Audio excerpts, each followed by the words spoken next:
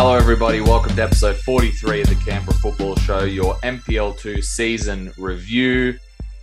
We've got a very special guest on the show, the man that knows everything NPL2, Chris Webb. Chris, how's it going, mate? Good. How you guys going? Yeah, not too bad, not too Thank bad. I mean, shame about the season, but we're happy to at least be back and chatting with everyone again. That is very good indeed. Michael, how's it going today? Yeah, good. Thanks, Matt. I was just watching obviously the Premier League last night, and I'm actually in the middle of watching the Juventus and Milan game, watching that back. So thanks. Yeah. Yeah.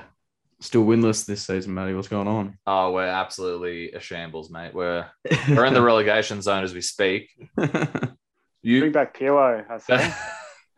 fellow, I'm sure fellow Juve fans don't agree with me, but I've been saying from the beginning, don't bring back Allegri. It's not going to end well. And I know it's only the start of the season. Obviously, we're not going to get relegated, but I still don't think we're going to make that top four. I could be wrong. Anyway, we'll on to less depressing news. Let's get on to the NPL 2. Well, we're going to get into Chris's team of the season, but first, Chris, first time we've had you on since lockdown.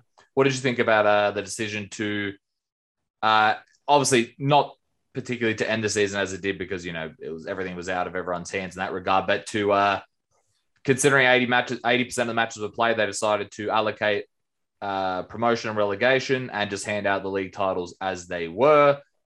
What did you think about that? Look, so I'm not sure if you guys know, but I'm part of the Premier League Standing Advisory Committee. So essentially we played a small role in providing advice to the board about what we think should happen at the end of the season.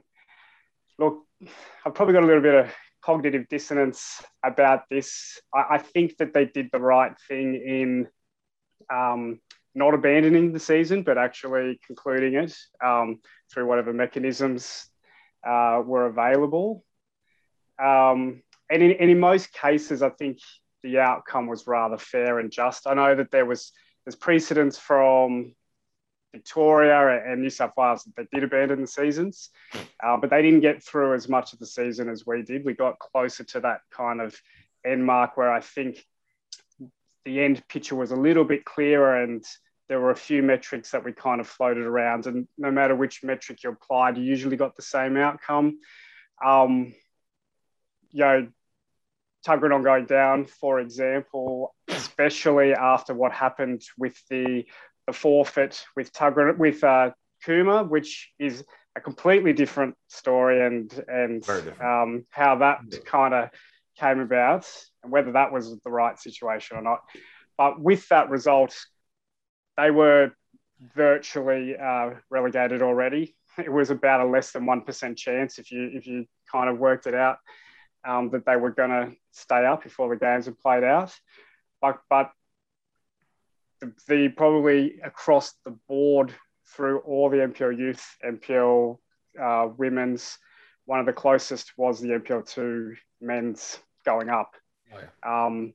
And so close that it actually came down to round 16. Both teams were on the same points and a 2-goal difference in O'Connor's favour.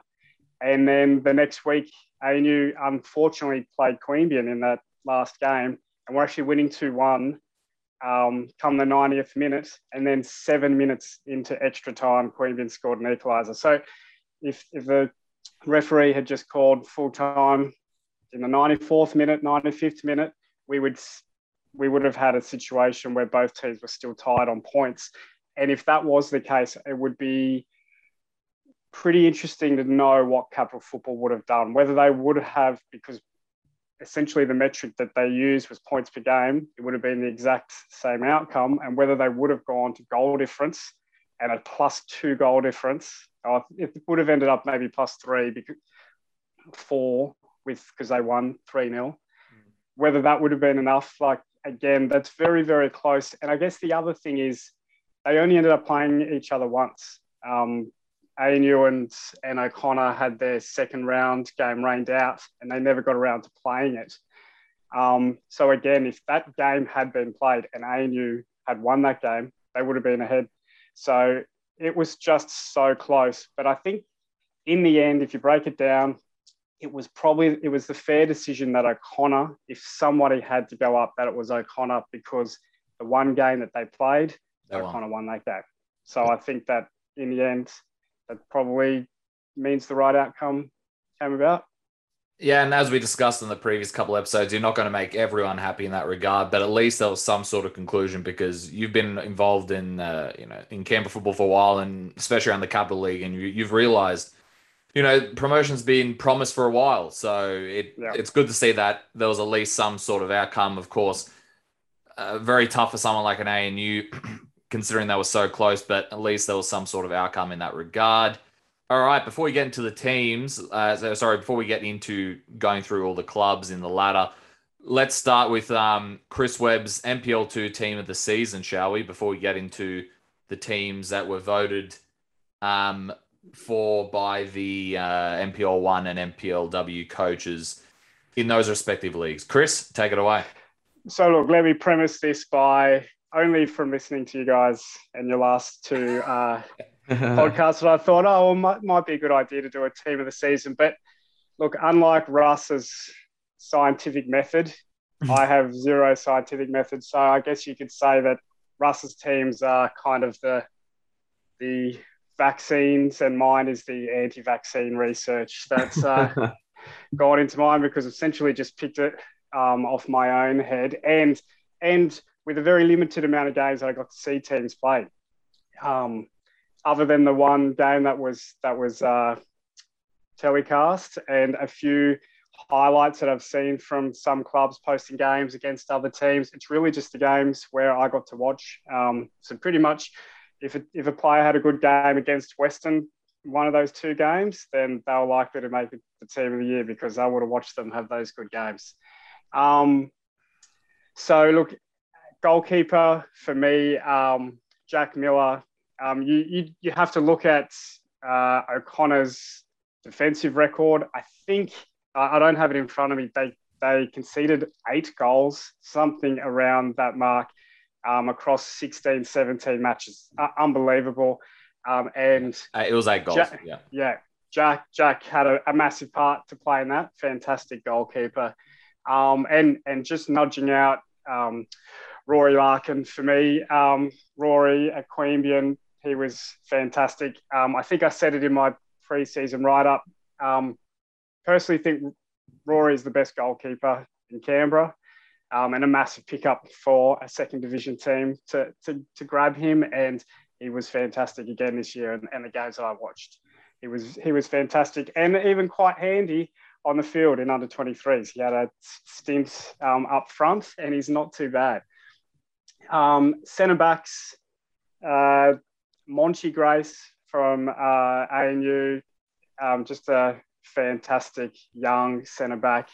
A lot of pace, fantastic on the ball, very calm, just a really, really good quality footballer. And I think he's going to be essentially a big player. He's around in Canberra for quite some time. The other one, probably a kind of stalwart of Canberra football. He's been around a long time and been part of ACT Rockets representative teams in the past, and that's Martin Zignot, another one from O'Connor Knights, who had an exceptional year in the heart of defence. Fullbacks was a difficult one. I think I ended up going for a little bit of a license and picked Nick Hope from ANU at left back. Fantastic left-footed player. He's kind of that Mr. Fix-It. I know Adam Condipadero used him in a lot of positions. He's a really good central midfielder, really good centre-back. But he played out wide on the left against Western in one game, I remember, and he actually was a direct 2 fantastic assists for 2 Sam Carter's goals, and just had an amazing game. And he's just an extremely consistent player. One of the ANU kind of old guard who's been there for a long time, and just a fantastic player there. The other one was from Queanbeyan, their right back, Dylan Colbertado, who, again, was had a great year. He's a young player. I think he was the NPL 220s Young Player of the Year 2 years ago when we actually had a presentation night. That pre-COVID world that we can remember. And he's kind of just kept coming along leaps and bounds, and he's forced his way into the first team and a really stacked first team, but he's kind of made that spot his own. So on the bench, I had White Eagles left back Callum Rua. Again, a fantastic player, played at a high level, but NPL in Victoria, NPL 1 in Canberra. I think he was also part of the NPL 2 Team of the Year, official Team of the Year 2 years ago. So, again, another quality player. In a centre midfield, I had in that 6 and 8 position, Sam Carter's clearly. I think I said this on the previous times on the pod. He's the best player in this league, in my opinion. And I think he showed it again this year. He's been away in Sydney and he just came back and just essentially picked up that spot of saying, I am the best player here. And the amount of goals he scored from not even a number 10 position, but a deep lying midfield position is just phenomenal.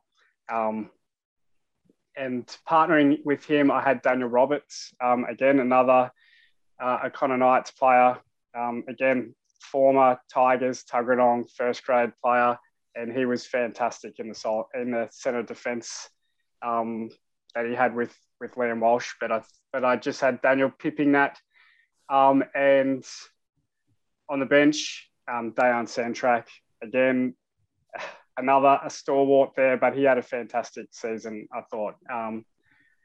In that 10 position, I think it was pretty clear he'd be my second runner-up for player of the season was Michael Adams from Queanbeyan. Just an absolute fantastic talent. And on the bench, I had a young Pat O'Rourke from O'Connor again. Diminutive player, but just fantastic. He's only young. He's come through that CUA program and just fantastically calm on the ball. Scored some headers. I don't know how he did that, but he scored quite a few goals again from that midfield and really added a lot of kind of extra dimension to O'Connor's game, I think.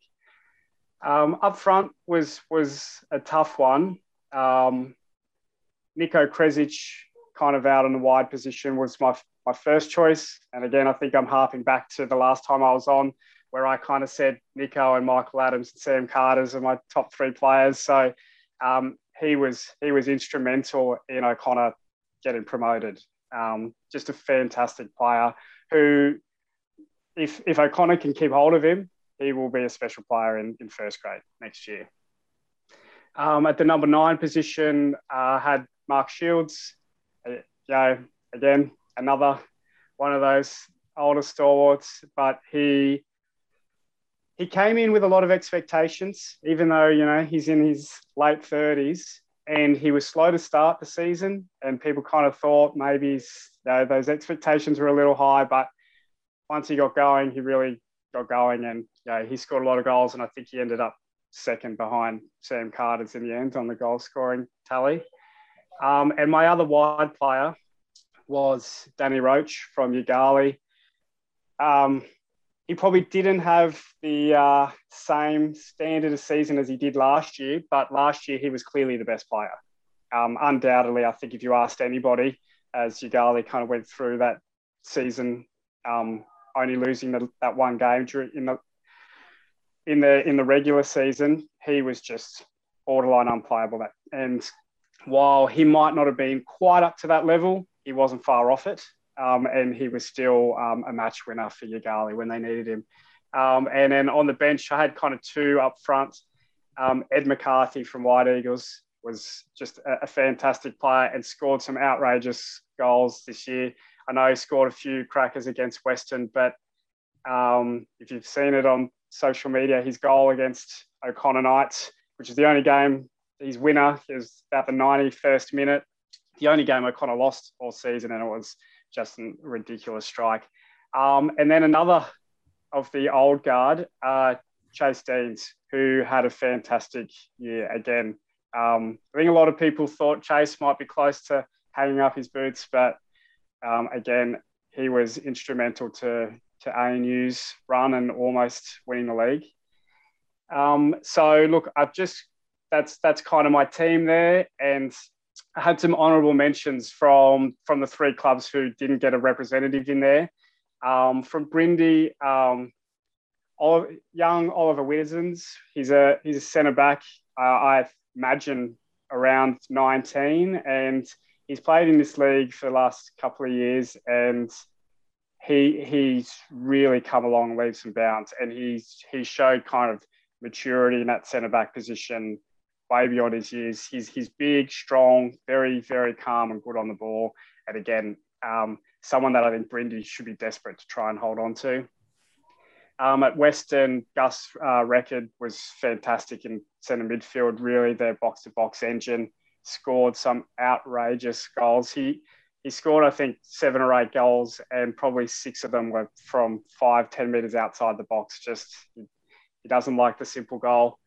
And for Wagga, Luke Stevens is a very special player. And, you talk to a lot of the coaches in this division who ended up playing Wagga. They talk very, very highly of him. And he's someone who's actually moving to Canberra next year. So I'd really like to see him actually give NPL a run next year. I think there are a couple of clubs that he could actually get a bit of time for. So it would be great. He's a great young player.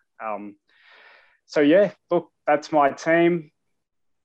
Again, as I said, not too much scientific method went into that, but I'd like to hear your thoughts. I know you guys kind of know a lot of these players, have seen a lot of these guys play. Look, it was a pretty good team for me. I think the only person I would have put in there that you didn't have in the main starting 11 would have been Luke Stevens. That's the only one for me that I can think of at the top of my head that I would put in that team that you didn't put in there. But besides that, pretty good team. Any thoughts on that one, Michael, before we move on? No, I think just quickly, I agree with you there, Matt. I think that's a good shout out for the starting 11 there. But I think generally that's a very good NPL 2 starting 11. Chris, so you've done well there. There's plenty of quality all across the park as we saw in NPL 2 when we got the chance this season. So big ups to those players, and hopefully NPL 2 can still produce those same quality of players, even though we're losing. Obviously, O'Connor Knights being promoted to NPL 1. I still think that there's a mass amount of talent, especially when you've got the likes of ANU that are going to be eager and ready to go to claim promotion next season. You got White Eagles in Queanbeyan, etc. So it's going to be a fantastic season next year, and plenty of these players will still be in and around, bar the O'Connor Knights players. Yeah, no, 100% there. Let's, before we get into the NPL 2 teams in more depth, let's quickly go over the teams that Russ announced as the team of the seasons. He stressed that this isn't a Capital Football official team. This is a team voted on by the NPL 1 coaches, and the coaches were not allowed to choose their own players. And same for the NPLW team. They weren't allowed to choose their own players. Let's start with the NPL 1.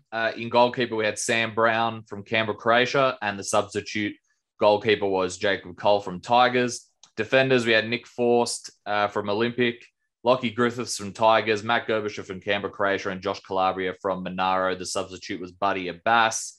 Midfielders, we had Sam Rossbarken from Monaro, Gabriel Cole from West Canberra, Rocco Stricker from Tigers, and the substitute was Nick Rathjen.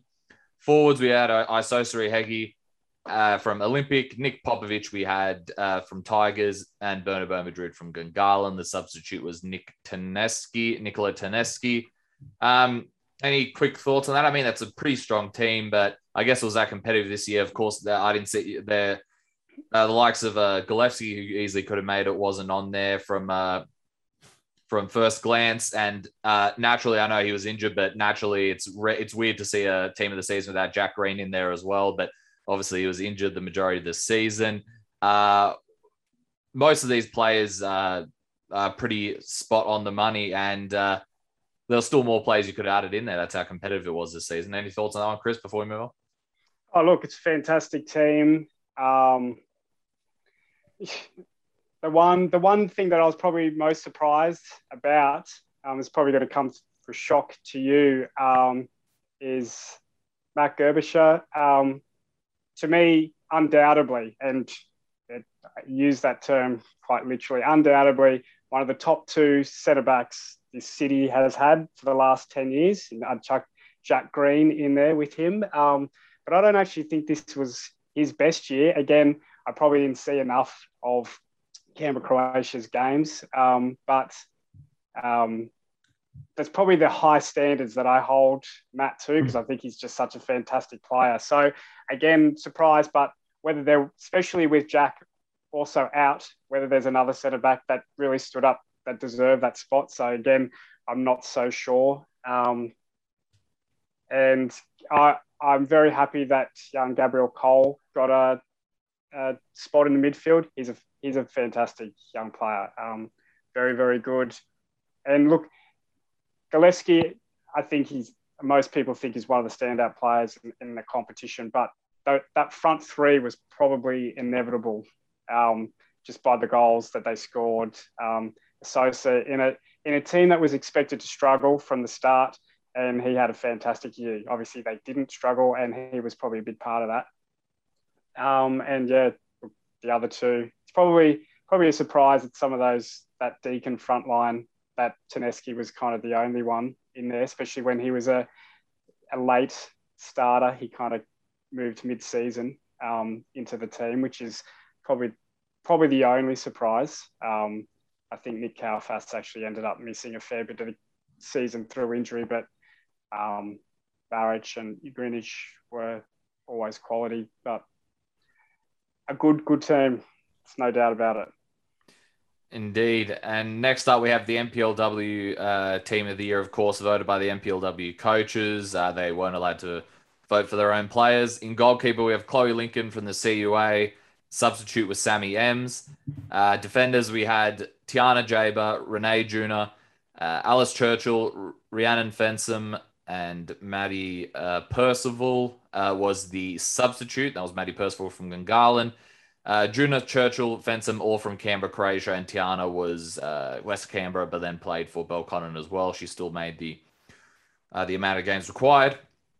In midfield, who else other than Michaela Thornton, the stalwart for Belconnen United? Jenny Bissett as well, had a terrific season. Sasha Grove for the CUA, and the substitute was Erica Pennyfield from Gungahlin. Up front, I'm pretty sure you two can guess who the three up front were. We had Ashley Sykes, Grace Gill, and Brittany Palombi. And as a substitute, we had Talia Backhouse, who scored quite a lot of goals as well. So she was unlucky not to make that team. Any thoughts on that one, Michael, before we move on? Yeah, I mean, I'm not surprised that the majority of the team is made up from Belconnen, Canberra, Croatia. And you've also got, Olympic and CUA. But obviously, given how strong Belconnen and Canberra, Croatia are in the NPLW, I mean, there's no surprises that a lot of their players get the shout out there. But, I mean, they're all fantastic players. So I think those selections are definitely warranted. I think we didn't get the full experience of Michelle Heyman at Gungahlin United. Obviously, she didn't play 9 games, no. Yeah, so if she had played the 9 games, then obviously, she would have had obviously a fantastic shot as well, given her quality up front. So I think given the criteria that you mentioned, where you had to play over 9 games, and the list of players that you've just named off there, I think that is pretty much spot on. Yeah, and for me, I guess the standout for me is the how well the young goalkeepers went there. Both Chloe Lincoln and Sammy Ems there. Sammy Ems got called up for Matilda's training camp, like we mentioned in previous shows, and Chloe Lincoln as well, the CUA keeper. They both got very bright futures, I think. I think some of the best games I've seen this season, some of the best saves and the best games I've seen this season has been from those two between the sticks. So it's going to be interesting to see how they progress in their season. They both got a lot of potential. All right, let's get straight into the NPL2 review, shall we? Let's start with first place O'Connor Knights. They were, of course, crowned league champions after finishing top of the table before lockdown happened. And then more importantly, when you finish top of the table now, you get that elusive promotion to NPL1, which a club like O'Connor has been fighting for a very long time. Overall, very, very good season, like you eloquently put it, Chris, in your sort of team of the season there. O'Connor Knights will, like I mentioned, would be stoked to be on top of the pile, of course, finishing 2 points above ANU. And like you mentioned, Chris, the important thing for them was that they beat ANU in the one game that they did play 1-0. But it would have been the one disappointment I have out of like the season finishing early. The biggest one for me is that we didn't see ANU and O'Connor play again, because like you mentioned, they had to play twice, and maybe it would have got to the point where they would have had to play each other back to back because they were the last game of the season, but it wasn't looking like they were finding any time to play each other. So it could have been a back to back just before finals, which would have been sort of like a 2-leg aggregate or something. I was really looking forward to those two games. So for me, that's the biggest bummer out of the lot. O'Connor Knights, what's impressive for me was their ability to play both sides of the ball against the teams that you would expect them to do well against. They went all out attack, improved their goal difference, but the teams that they were competing with for the top of the table, that's when they could show that they could play, they could defend well, they could keep it tight, break efficiently and well. You saw it, I think, in most of their games against the top of the table teams, how solid they were at the back. Their midfield three also was fantastic, especially in that ANU game. I thought they were and the Queanbeyan game at High Street that was filmed, especially those two games they were fantastic in. For me, their improvement in defense was probably their biggest standout for me compared to last season. But if you talk to anyone at O'Connor Knights, last season wasn't a real season from them, not from me.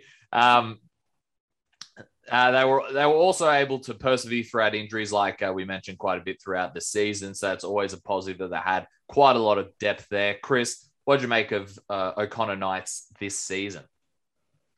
Yeah, look, as I touched on before, they were a very, very strong team.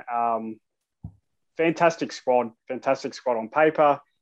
Fantastic coach in Miro. So expectations were always going to be high, but sometimes you don't meet them, and they really kind of put it together. Their consistency was good, and they ground out a lot of wins. Just got to look kind of at the table. They ended up top. Brindabella ended up bottom. They beat Brindabella twice by a single goal. So it's not like they were putting 6-7 past teams all the time, but they were just consistent at kind of getting those wins. One loss to a miraculous goal as well in added time. So and that was it. And then the only other points that they dropped was a draw on their second trip away to Griffith, which was only like the second or third last game, a 1-1 draw. And then surprisingly, a 1-1 draw with Western earlier. It was probably about round 4 or 5. And look, to be honest, because I didn't get to see them too much, they weren't particularly good in that game. But they bounced back. Miro worked out what went wrong, and they kind of corrected it and steered themselves forward, because after that game, they only dropped 1 more point for the rest of the season, or 2 points. Look, quality team. They have I think we've talked about it before, again, how solid they are down the spine, with, Liam Walsh and Daniel Roberts, just extremely solid midfield pairing.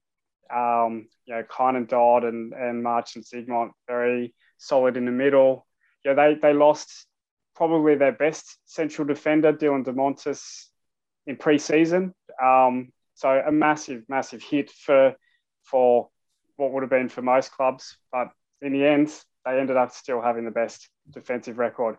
Out wide, Mitch Steenbergen, again, he's been around forever, but he actually had quite a good year at left back. Jack Rutherford's the reigning, essentially, player of the year for NPL 2 from 2 years ago, because we didn't have one last year. Jack probably didn't have his best season, but again, it's kind of like my analogy with Matt Derbyshire. I hold Jack to an extremely high level, so he probably didn't get to that, but he still had a fantastic year. Very solid at right back. Again, attacking in the middle, I talked about Pat O'Rourke, but then it's kind of that pace that they have up front. Nico Kresic, Josip, he didn't play very much, but when they could get him on the field, again, he caused a lot of trouble. And Paki Manda, when he made that mid-season transfer, just again, another fantastic pace outlet. But probably a good shout-out needs to go to Dave McCarron. He made the kind of move over from White Eagles to O'Connor. It's a massive move, cross-town rivals, but he was fantastic. Again, he's not a spring chicken, but his game's not really based on too much speed. He's just he's that fantastic kind of solid number 9, and he was fantastic for them again this year. Big question before we move on to ANU. How do you think they'll do in NPL 1? Of course, they've got a coach in Miro that understands of NPL 1 very well, having a coach there. Decent amount of their players also played there, and even a lot of their younger players have played 23s at NPL 1, for example. So even guys like Jordan Glover, he played at Tuggeranong Premier League. There's a lot of first grade experience. What will be interesting is, I've talked to a lot of people about this in the last 2 weeks. There are a lot of NPL 1 standard players playing in NPL 2, and you always have to ask, why are they playing in NPL 2 and not NPL 1? And it's usually off-field reasons, their life reasons, why they're not playing in first grade. And I kind of probably have a spattering of those who probably fit that mark. Guys like Liam Walsh, who's been playing first grade at Gungahlin for the last 4 or 5 years. It will be interesting to know whether those guys will stay and play NPL 1 next year, knowing that they kind of didn't play NPL 1 this year for a particular reason. So it will be interesting. Who knows? Miro might just kind of have got them all together to go give us 1 year in first grade, and they're all ready to go up together. Again, I wouldn't be surprised, because Miro's that kind of galvanizing character. But that will be interesting to say who stays, who they even want to keep. I'm sure that and who they can attract. So I'll be very interested. If that team went up just as a complete package, I still think they would actually do quite all right. NPL 1's kind of this year, I think it ended up what we all thought was going to be a clear top 4 and bottom 4. Took a long time to appear, but right at the end, I think that started to appear. And I think that O'Connor going up without any changes would actually be right in the mix in that kind of bottom 4 anyway. And if they pick up a few talented players, there's a good chance that they will shock a few teams. I've got a feeling, no one would say it publicly, but I think that a few NPL 1 clubs are probably going to take them a bit lightly. Think that kind of welcome to the big boys, and I think O'Connor are probably going to revel on that and probably have a few surprises. Yeah. Before we move on, I was about to say, you mentioned that there, and there's a decent amount of NPL 1 clubs I don't think will take them lightly. Monaro definitely will be one of them, considering they did play them in that FFA Cup match, and O'Connor led them for like the first half, I believe, or just before the first half. They understand their quality, and I think a lot of teams won't underestimate them, but I understand the general premise of where you're coming from. There are O'Connor Knights from outside the first grade as well. They're building their youth again. I saw on Facebook that they're bringing in Tony Oliveira, who's been around Canberra football for a long time, to help Alex Teranich with the youth program there, and he'll be coaching 23s as well. So, they're a very ambitious club, O'Connor, and best of luck to them. I think they'll do well. And like you said, if they can pick up a few more players as well, I reckon if they can pick up a few more players and keep playing as well as they do both sides of the ball, they might shock some teams, grab some points, and maybe even fight for that top 4 if all goes well. Let's move on to second place. Michael, who do we have in second place? Another very good team that did very well this season. Yeah, you're right, Matt. Obviously, ANU finished second. They did possess the league top goal scorer in Sam Carters with 14 goals, as we touched on his quality a bit earlier. I think they proved to be a tough outfit to break down pretty much all season, and I do think that they have obviously one of the best squads in NPL2 at their disposal. And I think that's what saw them compete up alongside O'Connor for the majority of the season. It was just, and especially towards the end there, it really came down just to those two teams, and you just thought, was one going to overtake the other? And O'Connor managed just to hold on with that 2-point advantage. And obviously, given the circumstances with COVID, they were so close, but they just missed out on that promotion that they had seeked, because we know how much of a stonewall they've been in this sort of Capital League NPL2 competition over the last 5+ years. They've been one of the best teams in the competition every year. Obviously, apart from the 2020 campaign where they struggled a little bit, but aside from that, they've always been a constant feature in the finals picture, and I definitely expect them to come back a lot stronger next season, and maybe with a little bit of a chip on their shoulder as well. I think there's obviously many positives for Adam Condabadero to take out of that 2021 season. Obviously, it's disappointing that they weren't able to clinch promotion.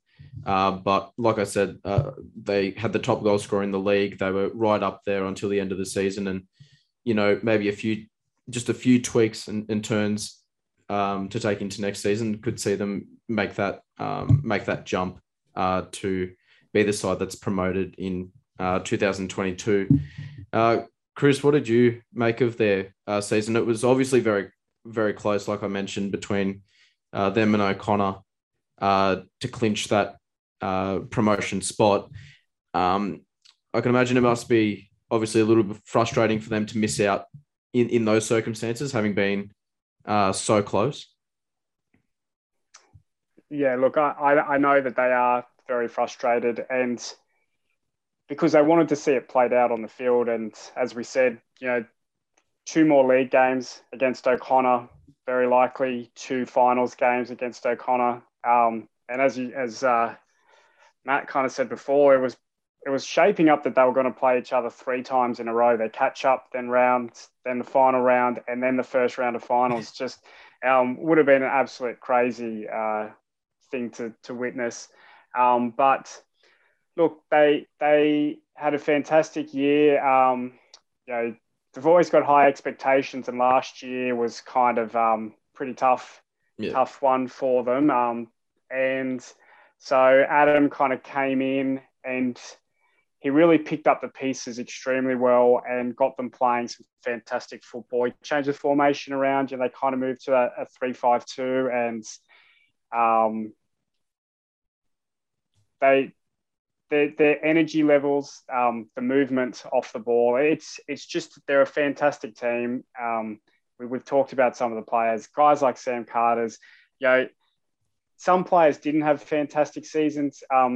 Another guy I think we've talked about before, who's definitely been one of the best players in this competition the last 4 or 5 years, is Max Model, and he missed a lot of the season through injury, so he never really got to full flight. And he was kind of just coming back into full fitness form at that tail end. So again, he's just a kind of that added weapon that would have really helped them in those kind of crucial games at the end. But alas, we don't get to see it. They had some really, their under 23s team is fantastic, as I had to witness firsthand. And some of the young players kind of stepped up during the season. There were Gus Coleman was really good when he was called, but this Leo Hadley was a fantastic young player, and I think he'll be one who will be straight into their first grade squad next year if he's still there. Again, look, we talked about the kind of Hopi and Monty at the back, and one player that I think that they missed was that the young Liam Neeson, who they had up front and was just scoring goals for fun to start the year, but he essentially had a season-ending injury. So it'll be interesting to see if how bad that was and whether he'll be back next year, because that'll be a really big pickup for them. I guess an interesting thing will be to see whether Jan and Chase, who are essentially the two elder statesmen, hang around next year. Look, I think that they'll definitely be involved in the club, but whether they go around one more time at this level, I suspect they both will, especially the way that the season ended. It's a funny thing sometimes. I think if they had actually won and got promoted, those two probably would have hung up their boots. It's just a feeling that I would have had. But now I think that they've got some unfinished business. So I suspect that they'll both probably go around again next year. Matt, do you have any thoughts to add on before we move on at all in terms of how ANU played this season? And obviously we've touched on just how close they were, but I mean, they'll use plenty of incentive to come back next season 100% to gain promotion. Like Chris said, I think there'll be a fire in their belly even greater than it would have been even if they just missed out on the field per se, because like every time I saw them play, they were always one of the best sides on the field, or 9 times out of 10 I saw them play. Anyway, I guess one of the only teams they sort of stumped. Well, it was stumped sort of more than once by were White Eagles, where they drew twice in the three matches they played them. They did win the other one though. But the majority of them, they mostly, they dominated a lot of possession, created a lot of chances. They were always great to watch play. If you want to go watch a game, definitely ANU is one of your shots in NPL2 in that regard. And I think the big thing for them moving into next year is the how settled that group is. Chris, Chris has been around for a while. He'll tell you how important it is to have a settled group, especially in Canberra football. And I think that will play into their hands heading into the promotion race next year. I think that's going to be crucial for them, because a lot of the other teams might not have that sort of stability that they do. All right, let's move on to White Eagles. White Eagles this year, 3rd place. Up and down season. I guess before you forget, they were in 4th place, ended up in 3rd place because of the 24-point deduction for Queanbeyan, which Michael will mention later when he covers Queanbeyan. But up and down season for Eagles, like I mentioned before. Began the season very well. O'Connor, they had a win against O'Connor. They had a draw against ANU, a big win against Brindabella. They started the season very well, but I guess it all came crumbling down with that 7-0 thrashing against Queanbeyan City at High Street. I was there. I saw the second half of that one. That's when it was like 5-0 in the second half, and it was just you could just tell it just wasn't good. Besides the fact that they let in those goals, just the morale did not seem there after that match, which was surprising considering how well they did going into it. And I think the big thing for Eagles is they didn't have the stability with the coach. They started the season with Steve Forshaw, and then Eric Benet took over until they found another coach. Brought back Graham Plath. Plathy was only there for a little bit. Then they had Eric again to finish the season. Oh, that didn't. I don't think that helped the White Eagles throughout the season. So for me, if they want to push, we all know they have the quality to push for the top 4. But if they can sort out the coaching situation next season, keep that secure, then I think they have a good shot of making it. If they don't have it, it's it's going to be a little difficult, and they'll probably have an inconsistent season, but they'll have great performances. They could easily still make the top 4, and they'll have great performances like they did this season as well, of course, with the win against O'Connor and the Brindis, to be specific, as their biggest wins. Brindis in terms of goal, how many goals they scored, and O'Connor in terms of the importance of the victory. So what did you think of the White Eagles season, Chris? A little up and down. Exactly that. Up and down. That's, I think, the only way you can describe it. They lacked consistency. You think about it, the only team to beat O'Connor, 2 draws off ANU, so they took the most points off ANU. They only team to beat O'Connor. Then they lose 7-0 to Queanbeyan. They lost, I think, to Wagga. I remember there was a red card in that one, but you have to, in terms of Wagga, you have to be what's in front of you, and they took it down. So, they just couldn't get that consistency on there, and off the field it showed. 4 different coaches in a season. So it's not the look, we talk about it. White Eagles are the standard bearers for this competition, as Michael would know. From being involved in the club going back 10 years ago, it was almost guaranteed White Eagles would be in a grand final. And anything less was a failure for them. So to kind of have this season, it's probably a little bit off what they're used to. But in the end, kind of from where they were looking mid-season, they kind of pulled it all together, and it was ended up kind of saving a lot of face, because it could have gone a lot worse than it did. And in the end, they finished 3rd in a extremely strong competition. So actually, when you kind of boil it down, it wasn't too bad. They had a very, very strong team. Again, I would say it's not the best White Eagles team, but teams with Adam Rodgick, and they've had some absolutely fantastic quality players in here. But this team was actually quite good. Dayan, again, he's not in his prime, but he still had a fantastic year. We talked about Caleb from that left back position. Ed McCarthy up top scored some fantastic goals. I was really impressed by young Gabriel Ayul, a young player who kind of came over. I think he'd played a bit of first grade at Gungahlin a few years ago. Fantastic striker, strong, fast, great technique. And another one who really impressed me is the young Rowan Maxwell, centre midfielder, fantastic player.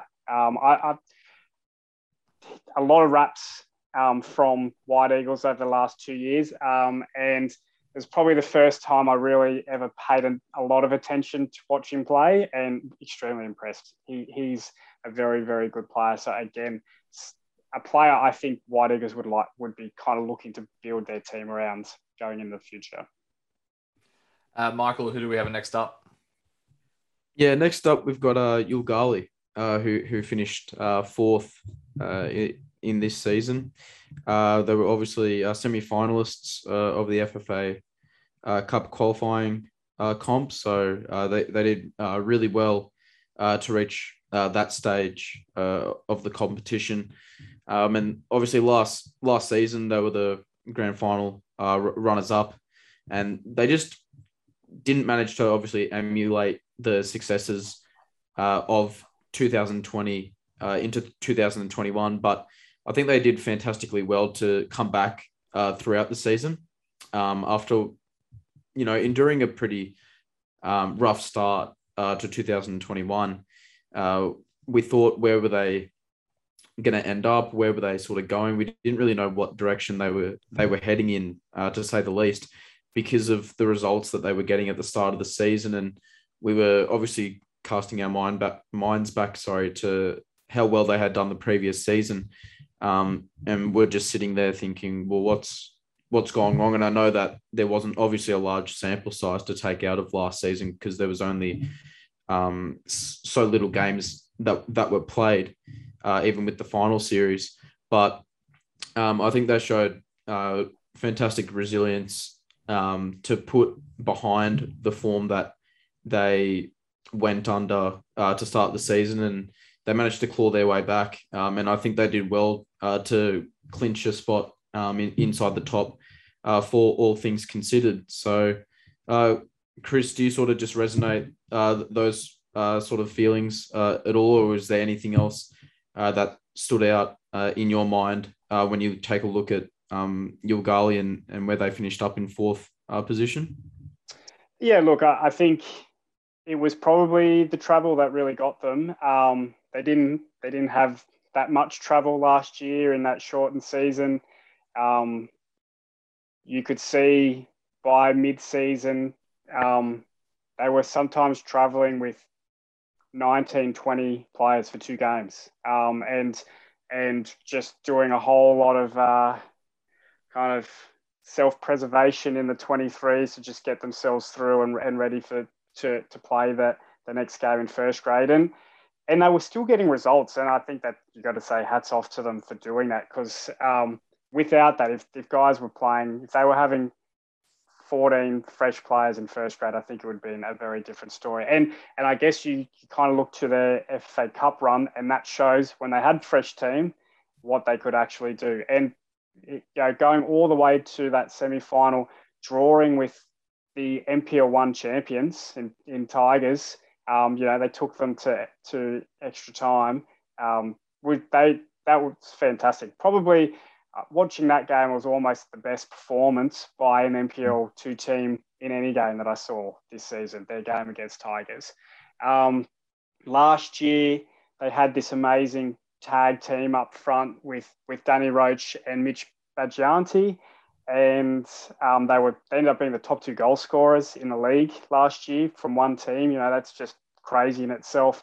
But Mitch didn't end up playing many games. I think he played 3 or 4 games in the end this season, and I think that probably affected Danny Roach in the end. They had a really good understanding, those two. So it's one player. You see it, Liverpool. You can see what taking one player out of a team can do. The whole chemistry can fall down sometimes. I think a really good shout out has to go to Mason Donadell. He I think probably ended up their second top goal scorer.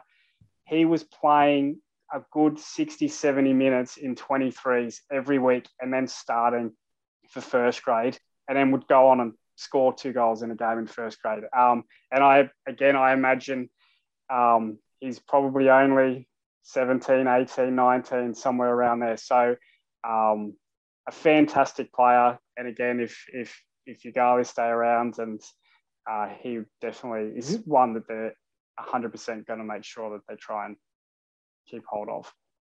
Yeah, and I just wanted to sort of echo the thoughts you guys are saying about Yilgarli. Props to them at Wagga for, making those trips is always difficult, especially when you get players, sort of unable to make the trip due to, and COVID ended up hampering these sort of fixtures anyway from both sides. But to do that, every second week, and I know at one point with some injuries, I had a very thin squad, and I think he said in the interview that we had on Facebook here, Luke Zantolin said, look, at the start, it was hard to deal with because we didn't have to travel too much last year, but he felt they were coming into their own, and everyone sort of figured out the way how to handle, these sort of moments. And I think we're going to see, if they can keep the core group of their players together, I think we're going to see an even improved season from Yilgarli next season. Next up, we have 5th place. We have their Riverina counterparts in Wagga City Wanderers. Of course, they were the reigning. Before this season, they were the reigning NPL 2 grand final winners. They also had a good run in the FFA Cup, knocking out Brindabella on their way to Monaro. At the end of the day, though, they were also Charity Shield runners-up also. Look, it was a tough season for Wagga. We've mentioned many times on the show, it was a big transition year. It's very hard for any team to lose as many starters as they did, considering how good they were last season, and to expect them to finish in the top 4 as well. It was always going to be a tough ask. David Leonard was pretty realistic of the situation. He said, for us, look, we're just going to improve all the young players that they have. The young players won 23s as well, but as you would know, Chris, to bring up that many 23s players and expecting them to convert their form from 23s to first grade. It's easier when it's a couple of players, but as many as they had to, it's always going to be difficult. In saying that, though, they've got some big wins throughout the season. Wagga City Wanderers, like they win against White Eagles. They win against so it's they win against Brindabella, I think, as well. They got a good win against them also. So it's a team that I think there's a lot of young players, and if they can keep the core of the young players, the only problem is, of course, they're going to be losing Luke Stevens, who I thought was an absolute standout this season. Some of those goals he scored was absolutely terrific.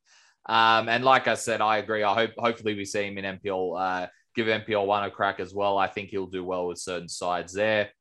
In saying that, though, Wagga, it's the issue with them that most of their younger players move on to uni, don't they, and move on for jobs. So it's going to be difficult for them. But I hope they've got a good core there, got a good culture there. Hopefully they can bounce back next season.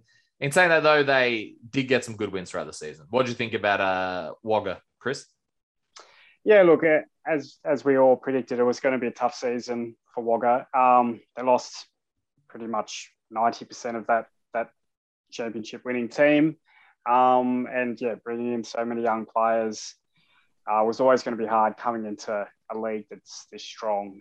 And again, just like Ugali, they have that extra factor of travel. And they do have probably another added issue, and this is probably an issue going forward, is not only do they have that kind of uni issue where guys get to uni age and they leave, but they have a reasonably strong local league, and that's a blessing and a curse in a way. While Ugali's domestic competition has kind of fallen by the wayside a little. Harnwood, their big arch rivals, now play in the Wagga competition. Players actually have a choice to either play for Wagga City Wanderers and travel to Canberra every second week, or just play in their local competition. So they do have a tough battle trying to convince the best players in Wagga to play with them rather than play in a competition. And you can see that from over the last 3 years, the kind of guys who come in, then go out, back to the league and back in. So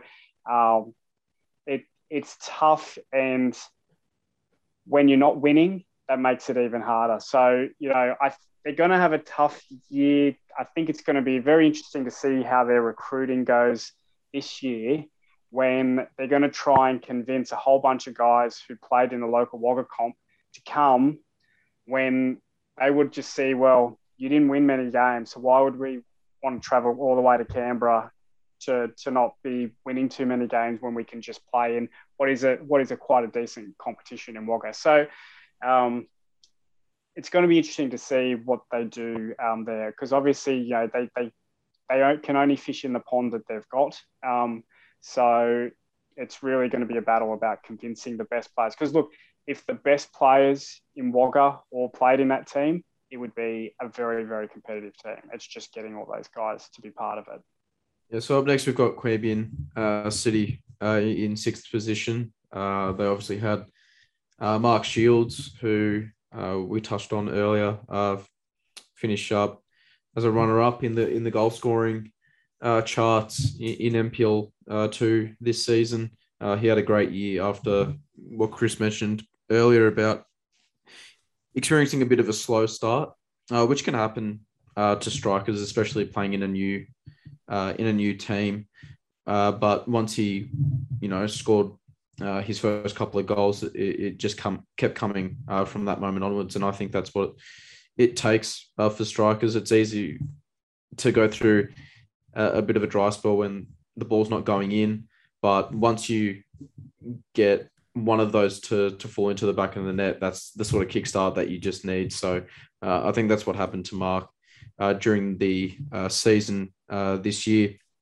They were obviously well inside the top 4 all season behind O'Connor and ANU, and obviously the big talking point and the massive highlight when you associate their 2021 campaign and why they finished in 6th position was the massive point deduction that they endured of 24 points, which put them right down the table, and obviously kissed goodbye any hopes of gaining promotion or even getting a top 4 spot. And then most recently, this past Sunday night, Coach Gabby Wilk announced on his Facebook that he's no longer the coach of Queanbeyan City after just one season in charge. So I think we can expect a lot of change to come in this Queanbeyan City team next season, because I know that obviously the pedigree that Gabby Wilk has in Canberra football over the last 15 or so years, especially at Cooma, and the players that he was able to convince to come and play in Queanbeyan, that is no longer there. So it's now a matter of how many of those players are actually going to stay around for next season. So they could look a whole lot different than they did this season. So there's a lot of questions being posed in and around their squad for next season. But this season, they were in the top 4. They got some very big results, as you mentioned, with the 7-0 win that they got over White Eagles. They had that in their repertoire. I think in my opinion, they were probably the most dangerous side going forward with the players that they had. They probably had the best attacking talent, and in terms of just having players that can put the ball in the back of the net. But it was just inconsistency around other areas around the field. And obviously the point deduction didn't help with their cause either. So I think there were obviously a few positives in and out throughout the season, but obviously that was overshadowed by what was to occur later on in the season with the point deduction. So what did you make of Queanbeyan City's season, Chris? Look, I echo everything that you just said. It's going to be very interesting to see what happens now that Gabby's gone. He pretty much single-handedly brought in 90% of that team. So to see whether they stay or there's just a mass exodus, it's going to be very, very interesting to see what happens with that club. I think I said this before on a previous pod. Look, on paper, that's the best, strongest squad on paper in this season. And look, I'd liken it to the Galacticos in the early thousands, where when that team was on, they could win games 6-0, 7-0. Yeah. But they didn't win the La Liga that year, the second year that they were in there, because they were inconsistent, and this team was inconsistent. And it's funny because their inconsistency was only against the other top 2. They didn't drop a point against anyone below them. Mm-hmm. ANU and O'Connor did, but they lost every single game except for a draw. That last game, a draw with ANU. They lost both games to O'Connor. They lost 2 to ANU. So they, you kind of, that flat track bully tag, they were good. They think they put 6 against Wagga twice. They put 5 against Brindy, 5 against Western, 7 against White Eagles. But when they came to playing those 2 teams ahead of them, they just couldn't put it together. And look, some fantastic quality players in that team. A lot of guys who have won first grade at Tigers with Gabby. So then you had a lot of trust in those guys. But I think they had a lot of high expectations. I think the club financially put a lot of backing behind them, again, with a lot of expectations. So it's going to be interesting whether they're willing to invest as heavily as they did this year, again, noting essentially what happened.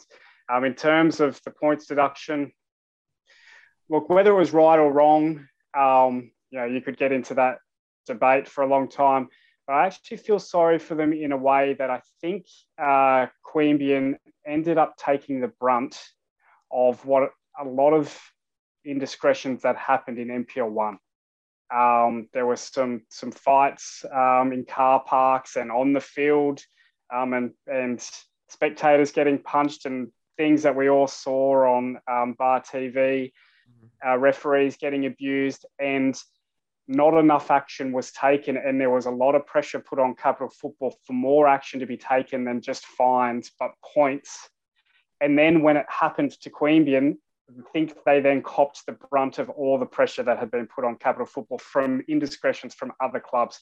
So in that way, I kind of feel a little bit bad for them. I think that they kind of copped a lot of what other people had built up, but whether it was right or wrong, yeah, again, I'm not sure. But look, I think that the solace that they can find is it absolutely had zero bearing on the season for them. COVID meant that they weren't going to win the league anyway because they were 7 points, behind ANU, I think. So, it's just a little bit of pride saying that you finished sixth instead of third. So I think they really kind of probably dodged a bullet in some ways, but I think it's going to be the effects of whether that had any thing to do with Gabby leaving, and then what are the knock-on effects from Gabby leaving. I think that's really going to be the main story here. Absolutely. Matt, do you have any thoughts and feelings on Queanbeyan's 2021 campaign before we move on? No, you guys mostly mentioned it there. I guess it was a good point to mention that they weren't able to get any wins bar that draw against White Eagles. Sorry, not White Eagles. Against ANU early on, because that was the big thing that cost them in the end. Those must-win games they weren't able to, and they weren't able to be in that top, race at the end. In saying that though, geez, like Michael mentioned, going forward, just the few games I was there, especially their one match against Western, it could have been 15. It was just they were that deadly on the counter. They were that deadly on the run. It was frightening at times. And of course, the most impressive one was, of course, at victory against White Eagles. It was just I don't think I've ever seen such a one-sided game in Canberra. That was just with two quality opposition as well, like two rivals. I haven't seen such a one-sided game. That was insane. So yeah, look, it's going to be interesting to see what happens next year with Gabby moving on. But they are, they're still a very ambitious club. I know that a lot of the people there, similar to O'Connor and some of the other clubs, they really want to make NPL1. They want to push to be back in that top division again. And even though that Gabby's not there, best of luck to Gabby as well, might I add. Yeah. It's going to be, they're still going to push for it regardless. So I wouldn't be surprised if you see either some of those players staying or they bring in some other players that might do the job for them. Like I said, though, it's going to be difficult against but once again, we're talking about a team which might have a lot of change while ANU won't have any change. But that's something that we'll mention next year in our preview. Next up, we have 7th place, Western Molonglo. Tough season for the Western side. Once again, hampered by injuries. We mentioned this throughout the season, but they had a lot of injuries. In saying that, though, they were able to get some good results, like that draw against O'Connor and that big win against Wagga City Wanderers. There were still moments of very good stuff there from Western. Some very good goals as well from Western, like you mentioned, with records, goals. What'd you make of Western's season? A lot of injuries. Yeah, look, again, it was probably similar to White Eagles, that very up and down, inconsistent season. It was a tough season again, yep, with those injuries. So the kind of starting 11 chopped and changed every single week. But look, they were up against quality opposition. So I don't think that the final position on the table is that unfair. They had some really good wins and there were some really good standout performances. As we said, Angus' record was fantastic in the middle. Abby Delahi up front. I mean, he started off with me in the 23s and moved to first grade to fill a hole. And he was fantastic. I think he scored 8 in 10 or something like that. Like he was nearly a goal a game. So he was really good. Rory Evans, one of their centre backs, had a fantastic year. New to Canberra, and he was quite a good quality player. And some of the 23s who kind of had to come up and fill some of those holes. Mitch Webb at right back was absolutely fantastic. Did not look out of place playing against pretty much anybody that he kind of came up against. Probably one of the fastest guys in the competition. And young Charlie Graham, who came on into the midfield. I think he was probably the man of the match in most of the games that he actually played when he came on. So, look, it was a tough season. Some of the guys kind of probably weren't in their best form. Sam McLaughlin, who's just a fantastic player. Again, he was in the NPL2 Team of the Year from 2 years ago.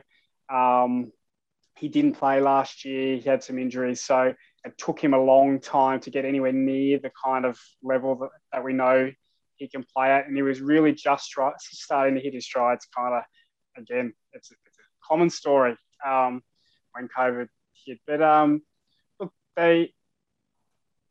again, we kind of talk about with White Eagles, they could have capitulated a few times, I feel, with so many things going against them, but they actually rallied quite well, and they had a fantastic win in that last game against Brindabella. So a pretty good way to finish the season for them, I think. And look, Ned Jeans, he did a really good job.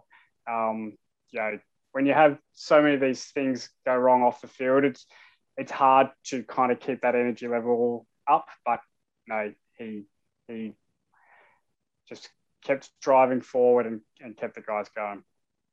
Yep. Well, I echo those sentiments indeed. Well done to Ned Jeans and the job he's done at Western, considering all that was put in front of them. Michael, who do we have up in 8th place? Yeah, so 8th and last was Brindabella Blues. Brindy's announced actually over the weekend that coach Zoran Glavnic has stepped down, and they've replaced him with Ray Juna as head coach. So most recently, Juna, he coached the CUA Youth League sides, the Central Coast Mariners Academy teams, and Brindabella under 18s as most recent as last season. So he'll take the reins for the 2022 campaign. And in my opinion, I think that's a great move for this Brindis outfit that obviously struggled a lot last season with sort of player departures, performances on the field. They just weren't able to really keep any structures. As hard as Zoran tried, and I mean, he's a great coach within himself. And I think his sort of resume speaks to that. It just didn't work out last season, and I think it's a new sort of era under Ray Juna. So we'll see how they go next season. But in terms of this past season, like I said, they struggled all season long to get results, and I think they only managed 2 victories all season in just 17 games. So I think that really speaks to the difficulties that they endured throughout the season. And I think that was highlighted when they lost Scaifer to Belconnen United during the season. That was what looked like their only goal threat for Brindis. And I suppose when you take a personality like that out of the team that is providing you your goals, you start to look around the pitch and wonder to yourself, well, where are they going to come from now? And I think that narrative was on showcase from when Scaifer left, and they just weren't able to recover, unfortunately. And wins were just really hard for them to get on the board. What did you think of how of the Brindis season, Chris? I think there was obviously a lot of negatives to focus on obviously, I think it's easy to get caught up in the negatives when you're sort of discussing and breaking down a team that has just finished last in the most recent season. But they obviously had a lot to deal with. They lost one of their best and key players, and they just weren't able to recover from that, weren't they? Yeah, look, I think we touched on it before. 2 games against O'Connor and the top of the table champions who got promoted, and they lost by a single goal. It's not like that they were getting completely whitewashed by teams. You lose your top goal scorer, who was, I think, top of the league goal scorer mid-season. And also Misic, who also left to O'Connor. It's very hard to just take those 2 guys out mid-season and then kind of keep going when you're already battling to get where you were mid-season and then to lose those 2 players. I actually think Zoran was fantastic. He's a really good coach, and he gets these guys playing really good football. The game that I saw them at Woden Park, I was very, very impressed. Really, really, they're very, very strong down the spine. Like I said, Ollie at centre back, and then Dave Gurney and Nico Blaskovic in the middle were very, very solid. Probably one of the most solid centre midfield pairings in there. And then with Zach Lawrence and Curtis Schaefer up front, it was a really, really good spine. Probably they didn't have the quality of the supporting players. They were all good, but they probably just weren't at those guys' level to push for top 4. But they still played very good football collectively. And I think that really comes down to Zoran's influence. So, look, Ray's one of the top 2-3 coaches in Canberra. He's been involved in the women's national team setup. He's Canberra United W League coach for a little bit. Just because you put one of the top coaches in there, I'm not sure if that immediately is going to fix all the problems, but he, like I said, Zoran was a quality coach as well. So he's going to face those similar issues, I think, that Zoran had to face. So if they can hold on to those guys, I think that they had some quite good guys coming through their 18s. They actually had some very good players in their under 23s side as well that they could kind of bring up. But look, it's always going to be interesting for those teams. It's always interesting for a team that comes last to see what they can do to strengthen for next year.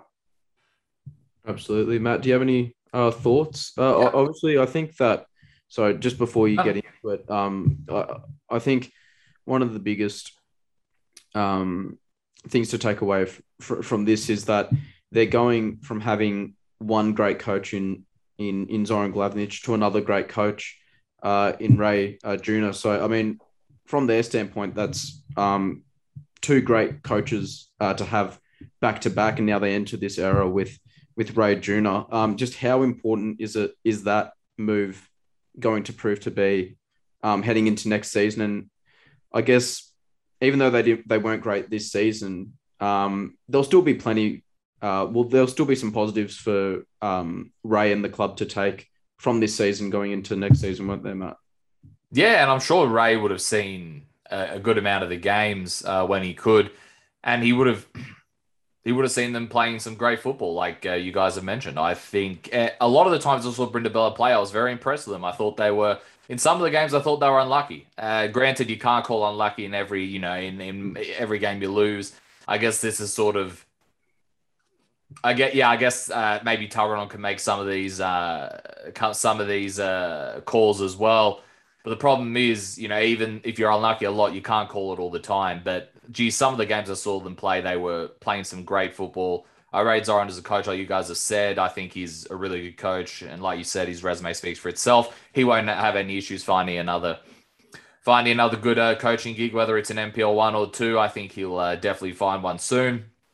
And I think the important thing for Brindis is the preseason. They've announced it at a good time. He has a long time to work with the squad. I'm not sure when the Brindis preseason starts, but if it starts late this year, if they can do it like most clubs will try to do, that'll be important for them. It'll be interesting to see if he can attract a few players as well, because he's had a lot to do with youth teams in the past. And I'd be intrigued to see if he can bring some players that he's coached formerly that are in NPL 1. I'd be really intrigued to see if he can do that. But he's got a good solid core there that can play good football. I guess for them, it's about adding to what they've got and trying not to lose it throughout the season, because like you mentioned, they lost some key players throughout the season. All right, that's us done for the majority of the league. Before we sign off, I haven't got your thoughts yet, Chris, on Tuggeranong United. They're going to be coming down. That sets up, some possibilities, some southern derbies there with Brindis, that Tuggeranong derby, and then, of course, against Western, Russ mentioned as well, them against Queanbeyan is always a good game as well. So we're going to see some interesting stuff from them. What do you expect from Tuggeranong? I know it's, too early to tell, but what do you think about Tuggeranong being in NPL2 next year? When I played first grade, Western Tuggeranong was my favourite fixture of the season. I love that derby, and so it's good that, well, not good for Tuggeranong that they're down there, but it's good for the rest of the league, because look, I've got a very strong suspicion that Mitch is going to stay with the team, and I think if Mitch stays with the team, then I think a lot of the players will stay with the team. We kind of talked, you kind of mentioned it then in terms of being unlucky. But it is a very good squad. It's pretty much the squad that was minutes away from making the top 4 last season. Yeah.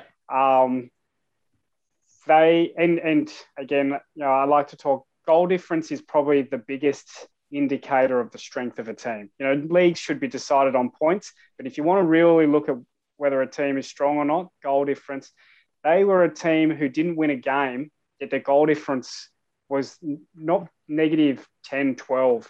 It shows that they were only losing every single game by a single goal. They whether it was Cooma, Deakin, it doesn't matter. And if you're only 1 goal behind those teams, it means you've got a very, very strong team. A lot of players who I think a lot of first grade teams will be after. But if Mitch can hold on to them, they are going to be a very, very good team in this competition. But in saying that, they will have, they're not going to just bounce back immediately. It could happen, but I don't think it's a foregone conclusion. ANU are a very, very strong team. If White Eagles can pick up just a few more players, if Ugali can pick up a few more players, really just to strengthen their squad so that they have enough. And if Queanbeyan, who knows what Queanbeyan are going to do, that I think that Tuggeranong are going to have a very, very strong competition on their hands. But they will I think that they're going to have a quality team. There's some really, really good young players in that Tuggeranong team. I know Mitch really likes working with those younger players. That Harry Truman and Harrison Bunell, Harrison Bunell has a lot of fans around, so he's going to be a hard one to hold on to. But I think that if Mitch can hold on to him, then he's going to be a fantastic player in this competition. So it'll be great to see how they go. It just really adds a lot of interest. So I'm looking forward to it. Yeah, I agree. I think if Mitch stays, they have a good shot of getting back up. And if Mitch stays, like you mentioned, I think there's a good chance he can keep a good core of that group. Michael, any last thoughts before we sign off? No, I guess just to quickly talk about Tuggeranong United being relegated to NPL2. I think a lot will depend on, like you guys have touched on, whether Mitch will stay on as the coach heading into next season. And like Chris said, I have a feeling that he's going to stay at the club as well. So I know that he's been obviously at Tuggeranong for a while, and he's built a really strong relationship with the club and some of the players in his team. And I know that those players love playing for him too. So I think if they're looking to keep those players, to regionally keep the same squad that we just saw in the NPL 1 this season for next season, I think that'll depend on if Mitch stays at the club. And yeah, I have a strong feeling with him myself as well, Chris, that he'll stay on next season as Tuggeranong look to go straight back up. And we know how difficult that can be, because the club is obviously in a state where they've just been relegated, and players' morale can be a bit low, and you have players that will want to seek other opportunities to play in NPL 1. But we'll just have to wait and see. But I'm going to be very intrigued to see how Tuggeranong United do. I look forward to the Tuggeranong Brindabella derby too. That'll be a good. So many derbies. Yeah. There's a lot in NPL 2 at the moment. Now there's even more. It's great. So yeah, thanks for that. Any last words, Chris, before you head off? Thanks for joining us as well. No, look, just thanks for having me. And look, I think Matty Moore said something similar the other day. It's just fantastic what you guys are doing for football in Canberra, and hopefully you keep it up. Appreciate it. Thanks. Thank you. Appreciate it indeed. And I'll see you back on for the NPL 1 preview next year. NPL 2 preview next year. Well, it's not NPL 2 anymore. It's Capital Premier League. That's true. Have they announced it though? Yeah, I think they have. Yeah, look, I think it's... Everyone knows. Everyone knows, but I don't think they've officially announced it. Yeah. But yeah, regardless, we'll see you for that preview. So that's us for full Canberra Football Show podcast for the season. There'll be little tidbits here and there, of course. Before the end of the year, especially into the new year, we'll get those previews going up. But for full Canberra Football Shows, that's us for the season, episode 43. Thank you very much for all your support, and we appreciate it. And we look forward to another cracking season of football next year. Thank you.